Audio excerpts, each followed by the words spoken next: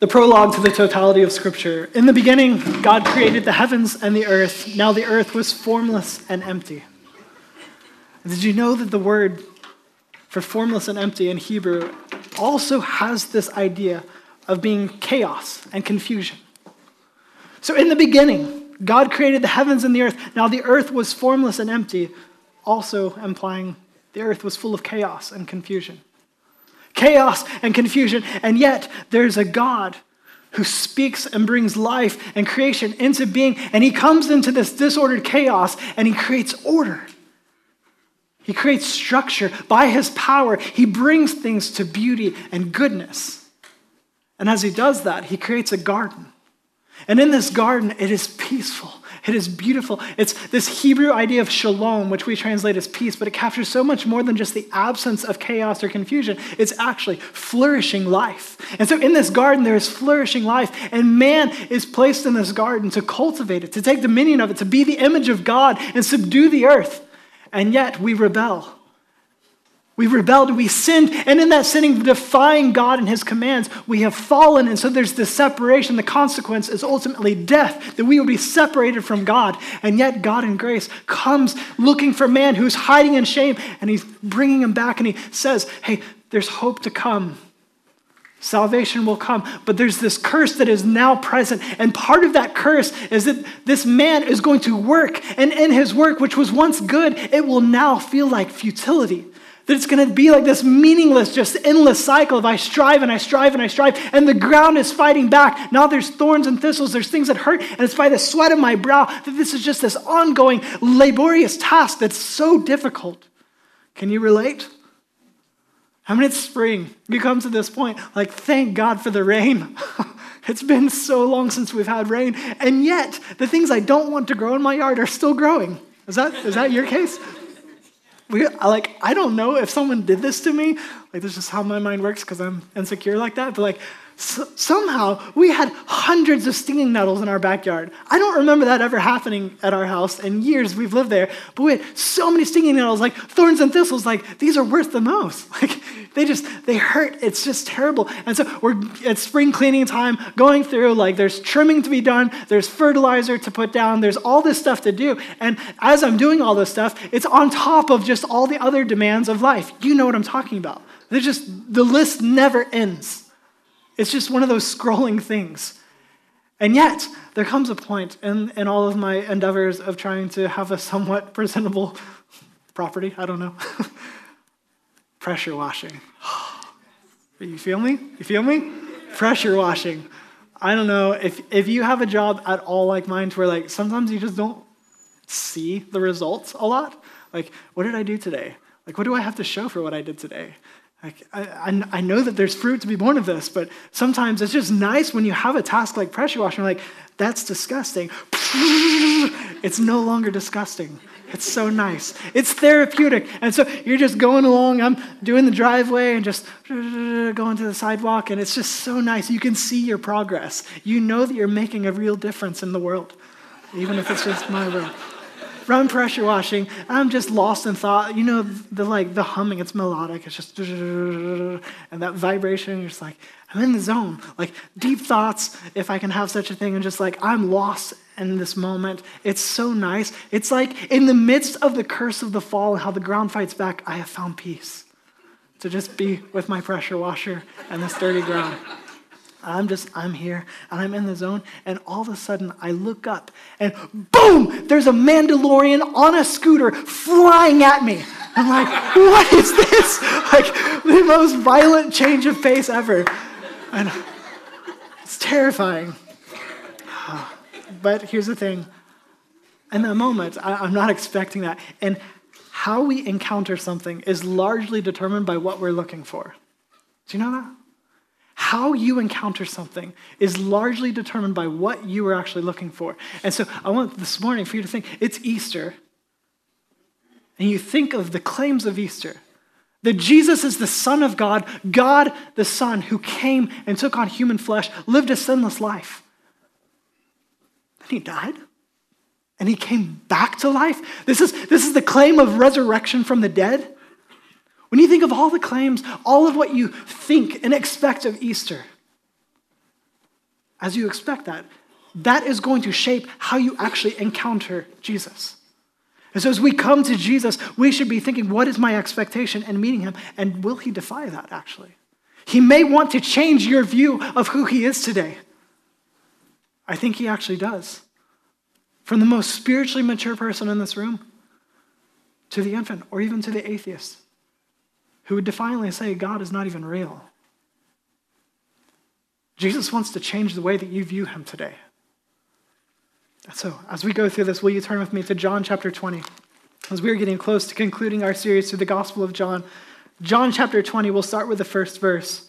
Because up to this point, we've gone through this gospel and we've seen Jesus has tabernacled. He's taken on flesh. The Word became flesh. He's dwelling among men. He's set up shop with us. And he goes about displaying his glory, doing miraculous things, turning water into wine at an embarrassing I almost called it a funeral. It's a wedding. That's a very different thing. But at a wedding, he's salvaging the party by creating all this wine. He's healing people who have no ability to walk, no ability to see, all these different things he's doing. He's showing them, I have the power to do what I want, to bring about life. And he brings it to this culmination where his friend Lazarus has died, and he waits days so that he can show them, this is my power. He brings someone from death to life, and he's saying all the while, this is going to happen with me. And yet they're just not getting it. And so we can read this story, and we've got kind of this other party, kind of like outside view to look in, and we've heard we know how this ends and all this stuff. And it's easy to kind of see these people and be like, they're so silly. How do they not get it? How do they not get it? But they come up to this point where Jesus is in a room, and he is having the Passover meal, and he is instituting the Lord's Supper, and he is saying things like, hey, this bread, breaking it, this is my body, broken for you. And this cup of blessing, this cup of wine, he says, I can imagine him, I don't know that he did this, but I can imagine him spilling it out. And he says, this cup of blessing, you've called it for generations, this is the cup of the new covenant of my blood, poured out for the forgiveness of sins. And there's like, what? Like all these things about Passover, and we're thinking historically and everything. And Jesus is redefining that for them. And then later that night, Judas, a friend of his, for 30 pieces of silver betrays him, comes up, gives him a kiss, as the guards there who are heavily armed come and they arrest Jesus. They make a mockery of him. They put him on these just trumped up charges, these trials that amount to nothing, and the crowds are screaming, crucify him. The same crowds that just days prior on Palm Sunday are saying, Hosanna! They're shouting in victory, the king has come into the city, and now they're screaming, crucify him, kill that man, kill him. We want nothing else, kill him. And the disciples who said, no, we're with you to the end, they all run and they're hiding. And at best, a couple of them are in the shadows trying to keep a little bit of distance but to see what's happening. And Jesus is nailed to a cross ultimately where he breathes his last saying, it is finished. And he dies. And there's darkness during the middle of the day for 3 hours. The earth shakes. The temple veil that's supposed to separate you from the Holy of Holies where God's manifest presence dwells is torn in two. And Jesus is dead.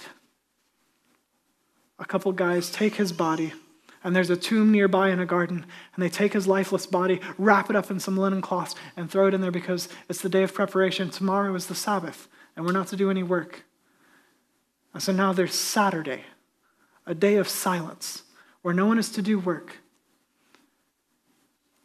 And here comes Sunday morning as the sun is about to rise. And you can imagine kind of that eerie pre-sunrise moment where it's chilly, everything's damp, and your friend died. This wasn't just your friend. Like, I watched him raise somebody from the dead. I was there when he rubbed his spit and mud in that guy's eyes, and that guy opened his eyes after he washed in the pool of Siloam, and he could see.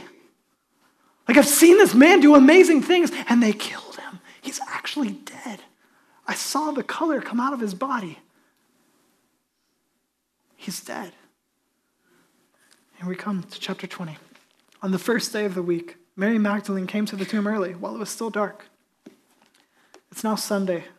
They've waited for the Sabbath to end, and now Mary Magdalene is coming. What do we know of Mary? There's a lot of fiction that creates her just into some weird stories that are not true. But what we know of Mary from Scripture is that she's a follower of Jesus, a very devout follower of Jesus, that she was there at some pivotal moments. She was there at the crucifixion. She was there, now here in this moment, at the tomb. This is somebody that we should know about. This Mary Magdalene, we're introduced to her at one point by saying that she had 7 demons in her that Jesus cast out. And if you know anything about demonic oppression or possession or any of those kinds of things, this is not a good thing. This woman was tormented. 7 demons that Jesus cast out. And so she would naturally have such a deep love and appreciation, this overwhelming gratitude for what Jesus has done in freeing her. And here she is, her devotion on display, that as soon as the Sabbath has ended, sunrise is coming, and she's here at the tomb. She wants to anoint the body with spices, just in respect and as a way for her to grieve the loss of this one that she's so confused about. I saw the things he did, and now he's gone. He's dead. How can this be? So it continues. She saw that the stone had been removed from the tomb. So she went running to Simon Peter and to the other disciple, the one Jesus loved, and said to them, "They've taken the Lord out of the tomb, and we don't know where they've put him." So knowing a bit about her, imagine her emotions. As she comes up, she's got spices in hand. She's ready to honor him in some way, to grieve the loss of this man that's just so full of wonder. And as she gets there, the stone is moved away. And she realized that was a stone that had a seal set on it, and a Roman guard was here. And now it's open. And she knows something is wrong. Something has gone wrong. And now, quick tidbit for those of you who love to dive a little bit deeper into the Gospels and Scripture and so forth, or maybe you've heard some amateur on TikTok trying to convince you that this contradicts itself and all this stuff. Did you notice what she said when she saw John and Peter? She said, "We don't know where they've taken them." Because if you read the other Gospels, you may see that it's numerous women. And suddenly you read John's Gospel and you're like, well, it's just Mary. And yet, here's a little clue. Just like John does throughout his Gospel, that often he'll focus in on one individual to tell the story of a whole. And so in the same way, Mary now is representative of a group of women. And yet you enter into the emotional life of Mary, considering her story, and you imagine her taking off running, a woman running, as the sun is still coming up and it's cold and all of what's going on. And she takes off running and she finds Jesus' closest friends, John and Peter. She says, "We don't know where they've taken him. Something has gone wrong." So they come back. Now look at verse 3. At that, Peter and the other disciple went out, heading for the tomb. The two were running together, but the other disciple outran Peter and got to the tomb first. Stooping down, he saw the linen cloths lying there, but he did not go in. Then following him, Simon Peter also came. He entered the tomb and saw the linen cloths lying there. The wrapping that had been on his head was not lying with the linen cloths, but was folded in a separate place by itself. The other disciple who had reached the tomb first then also went in, saw, and believed.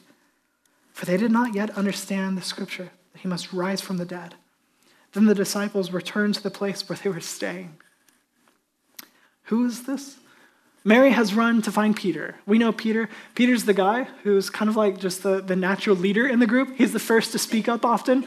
He's the one who, looking over this evil place, Jesus says, like, "Who do people say that I am?" I'm like, "Well, some say this, some say that." And he's like, "But who do you say that I am?" And Peter's the one who says, "You're the Messiah. You're the Christ. You're the anointed one. You're the one who's come for the salvation of the world." And Jesus is like, "Blessed are you. Blessed are you. Heaven revealed that to you." So this guy is elevated. He's esteemed. He's a guy who's a leader. And yet he's the same guy that Jesus tells him at that same fateful dinner together. He says, "You know, actually, you're going to deny me 3 times before the rooster crows." And Peter's like, "Absolutely not. Absolutely not." They go into this garden. The guards come and they're coming to arrest Jesus. And what does Peter do? Peter takes out a sword and cuts off the ear of the high servant's assistant, the high priest's servant. Malchus loses an ear, and Jesus does the whole Mr. Potato Head thing, sticks it back on his head, and is like, "Don't do that." But you see Peter's passion. Like, "I'm willing to fight all these guys. I'm not going to deny you." They take Jesus, and next thing we see with Peter is he's there off in the shadows and everything, and someone's like, wait. You're a follower, you're a friend of his, right? No. And it happens 3 times, including him saying some beep words. "I don't know him." And he locks eyes with Jesus. The rooster crows, and he realizes what he has done. Can you imagine how heartbroken he is? As one of Jesus' closest friends, to have betrayed Jesus, to have abandoned Jesus, to deny Jesus like that. You're like, "I went from being the one who confessed him first. Like, I was doing so good." who are you, Peter? And Peter hears that the tomb has been emptied, and he runs. He's running, and there's this other one, the other disciple. This is John's typical fashion where he doesn't call himself by name. He's known as the beloved disciple, the disciple whom Jesus loved, or the other disciple. This is how he refers to himself. And yet, Peter and John, very good buddies, they take off running, and this is how we know that this is historical. This is how we know that a real man wrote this, because one man, John, said, you know what, as I record this, watch this. Peter was lacking. I outran him. Had to wait for him. I can just imagine John, if Peter was still alive at the point when John wrote this, which was probably later in his life, but I can just imagine him like, I can't wait till Peter reads this part. But he includes this weird detail that we really don't know exactly why, other than to say, it's real. This is history, to include these kinds of details. The tomb is empty. They get there, they ultimately go inside, they see there's nothing there but discarded linens. The things that once wrapped the dead body of Jesus are left. And so you have to wonder, was this a grave robbery? What grave robber is going to come in, take anything of value, and decide, I'm going to take the body? And you know what? This body that's just been tortured, like it's been beaten beyond recognition, like pierced the side, blood and water flow from the heart, like cat of nine tails, ripped all the flesh off of his back, crown of thorns sunk into his skull, nails driven through his hands and feet. That body, I'm going to take it out of the garments so that I can let it touch me, and I'm going to run off with it. No, that doesn't make sense. Or maybe this is some conspirator trying to say, we're going to mess with these people. We're going to create chaos and confusion for them. But again, why leave the linens and just take the body? They know that something odd has happened here, and John saw and he believed. Can you see an empty tomb today? And can you believe? Can you believe what this means for us? As we go to verse 11.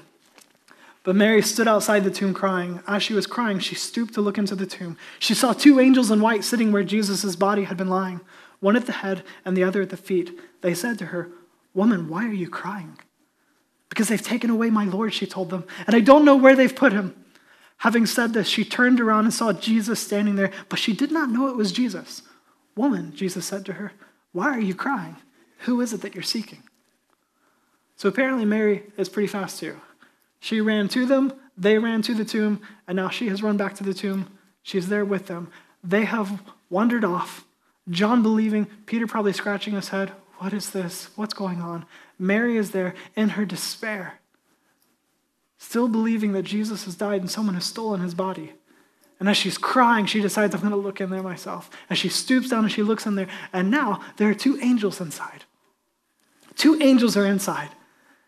And these angels ask her, "Woman, why are you crying?" She's distraught, believing that he's dead, that his body has been taken. And I have to wonder if these angels asked in real confusion, because they know what has happened. Like, "Woman, why are you crying?" Like, they know he's alive. She does not know he's alive. She's distraught. They have a point. The angels have a point in questioning her on this, because if Jesus is alive, we have no reason to despair. If Jesus is dead, we have every reason to despair. And as Paul said, we should be pitied above all. But Jesus is alive. And so they're questioning her. They're trying to draw out of her, be honest about this. What does this mean? If Jesus is not alive, we are ridiculous for being here on a Sunday morning. You know that? What is this religious charade if Jesus is not alive? But if he is alive, then what could stand against us? Then we have everything we need. Jesus is alive. So Mary turns back from looking inside and seeing these angels. And I've got to imagine she's still really, really confused. But she turns around and she sees Jesus. But she doesn't realize who it is. She doesn't realize that it's Jesus. Maybe because it's still not fully bright outside. Maybe because she's crying. There's tears in her eyes. I don't know why. But she doesn't realize that it's Jesus who's now talking to her, and he asks her the same question. "Woman, why are you crying?" And he says, "Who are you seeking?" What does she say? Look at the next part. "Supposing he was the gardener," she replied, "Sir, if you've carried him away, tell me where you've put him, and I will take him away." Jesus said to her, "Mary." Turning around, she said to him in Aramaic, "Rabboni," which means teacher. So here's the thing. Recall that in verse 15, when Jesus first asks her a question, what does he call her? Woman. He says, "Woman, why are you crying?" Do you remember another time in the book of John when Jesus called someone who would have been pretty close to him, woman, his mom, at that wedding in Cana.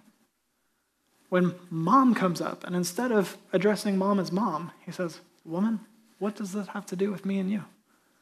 And we talked about how what he was trying to do was distinguish himself. By calling her woman, he's elevating her, he's giving her the dignity of, you were created in the image of God. And he's saying, humanity, I have entered into humanity, and yet I am distinct in this profound way. And Jesus, in the same way, resurrected, he says to a close friend, Mary, he says, woman, why are you crying? Humanity, why are you crying? Why do you not have hope?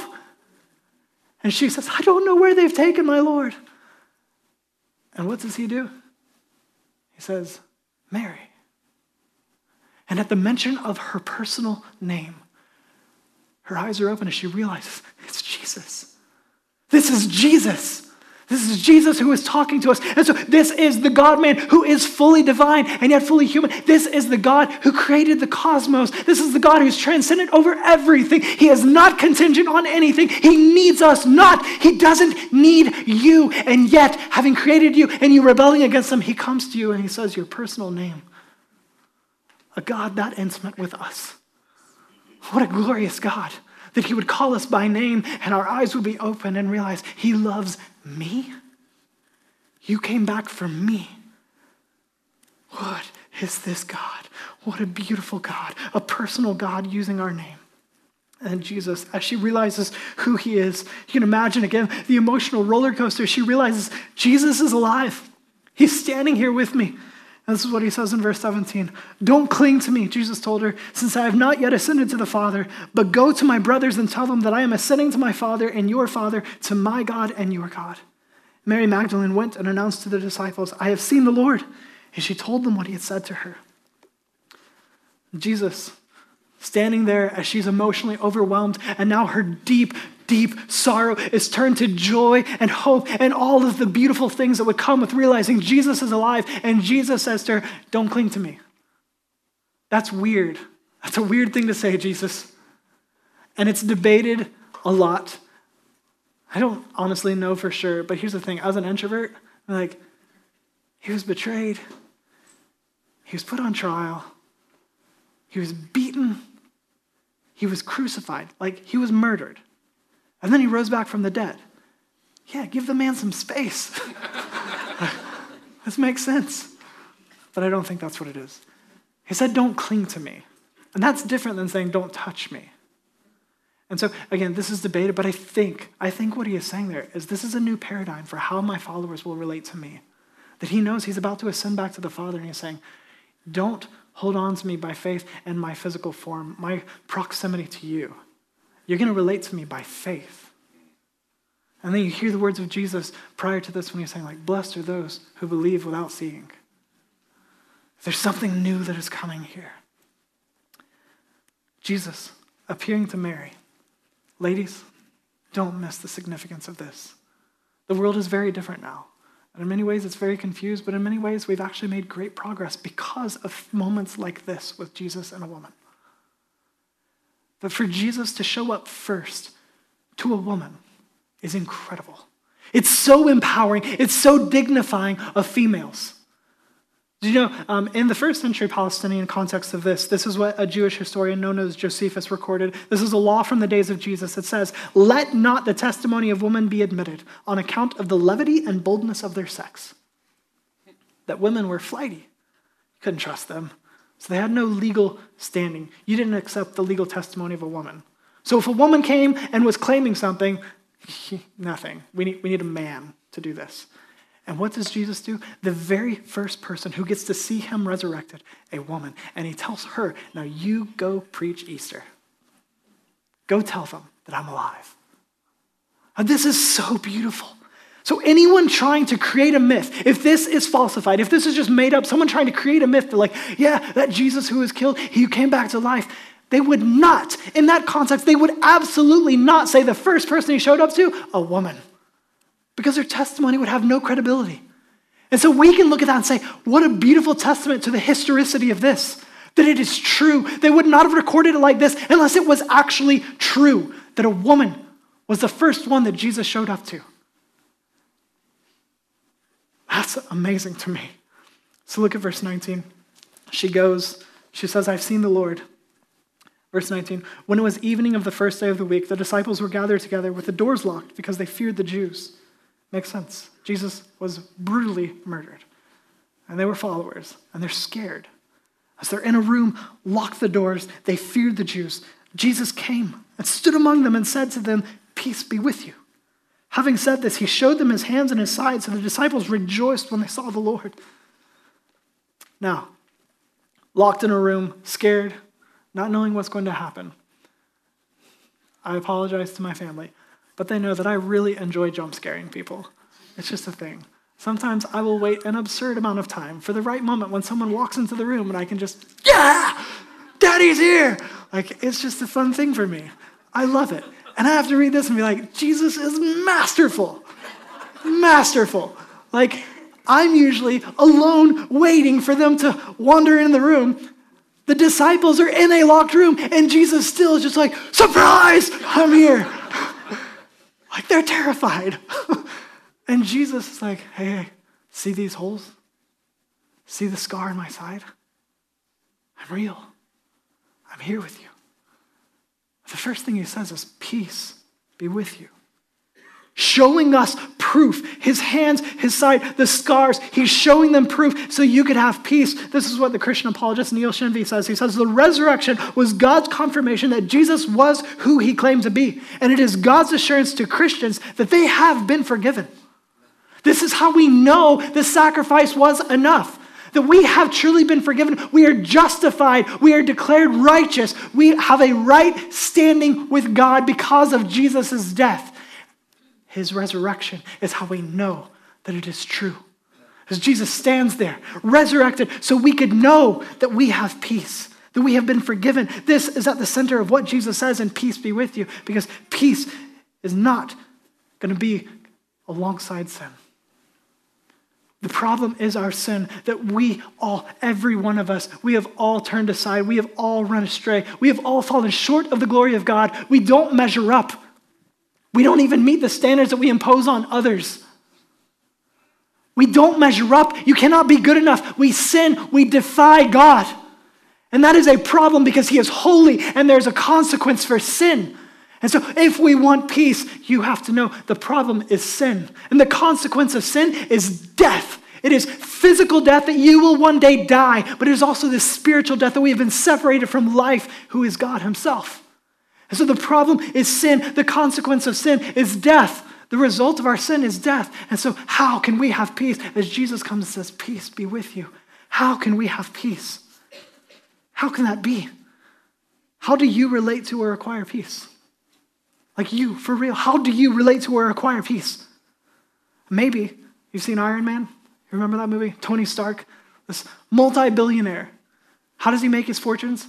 Weapons development. He's a weapons manufacturer.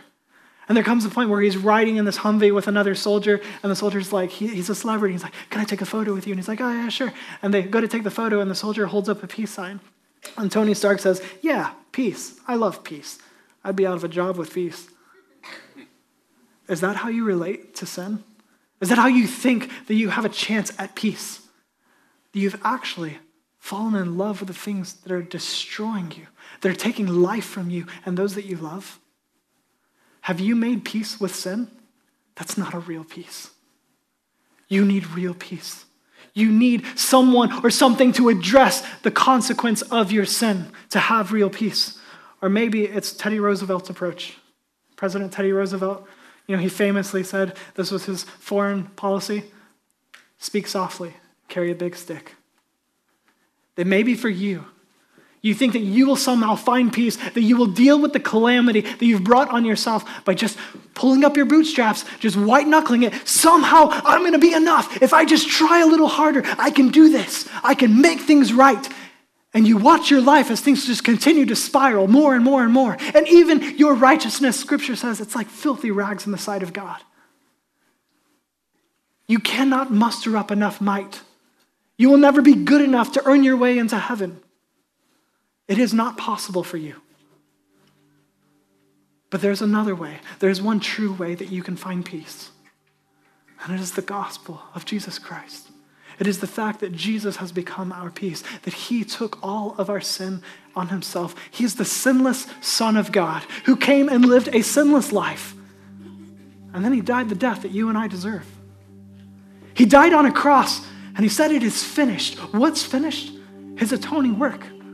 That he has absorbed the full wrath that was due on us. That he has given us his righteousness. And he's calling you, sinner, to turn from your sin, to confess that you are a sinner in desperate need of a Lord and Savior. His name is Jesus. So you confess him as Lord. You believe in your heart he died, but he rose again. And this is my peace. That I can be made right with God by God himself so that I would be with God forevermore. So that I could be with him. He has done it. He is the solution. He is our peace. And peace is not just about the absence of chaos or death. Remember, it's flourishing life. It's flourishing life. As we think back to the prologue of John's gospel, it says, in the beginning was the Word was with God, and the Word was God. He was with God in the beginning. All things were created through him, and apart from him, not one thing was created that has been created. And you hear those words, in the beginning, and it harkens back to the prologue of all of Scripture, where we started. In the beginning, God created the heavens and the earth.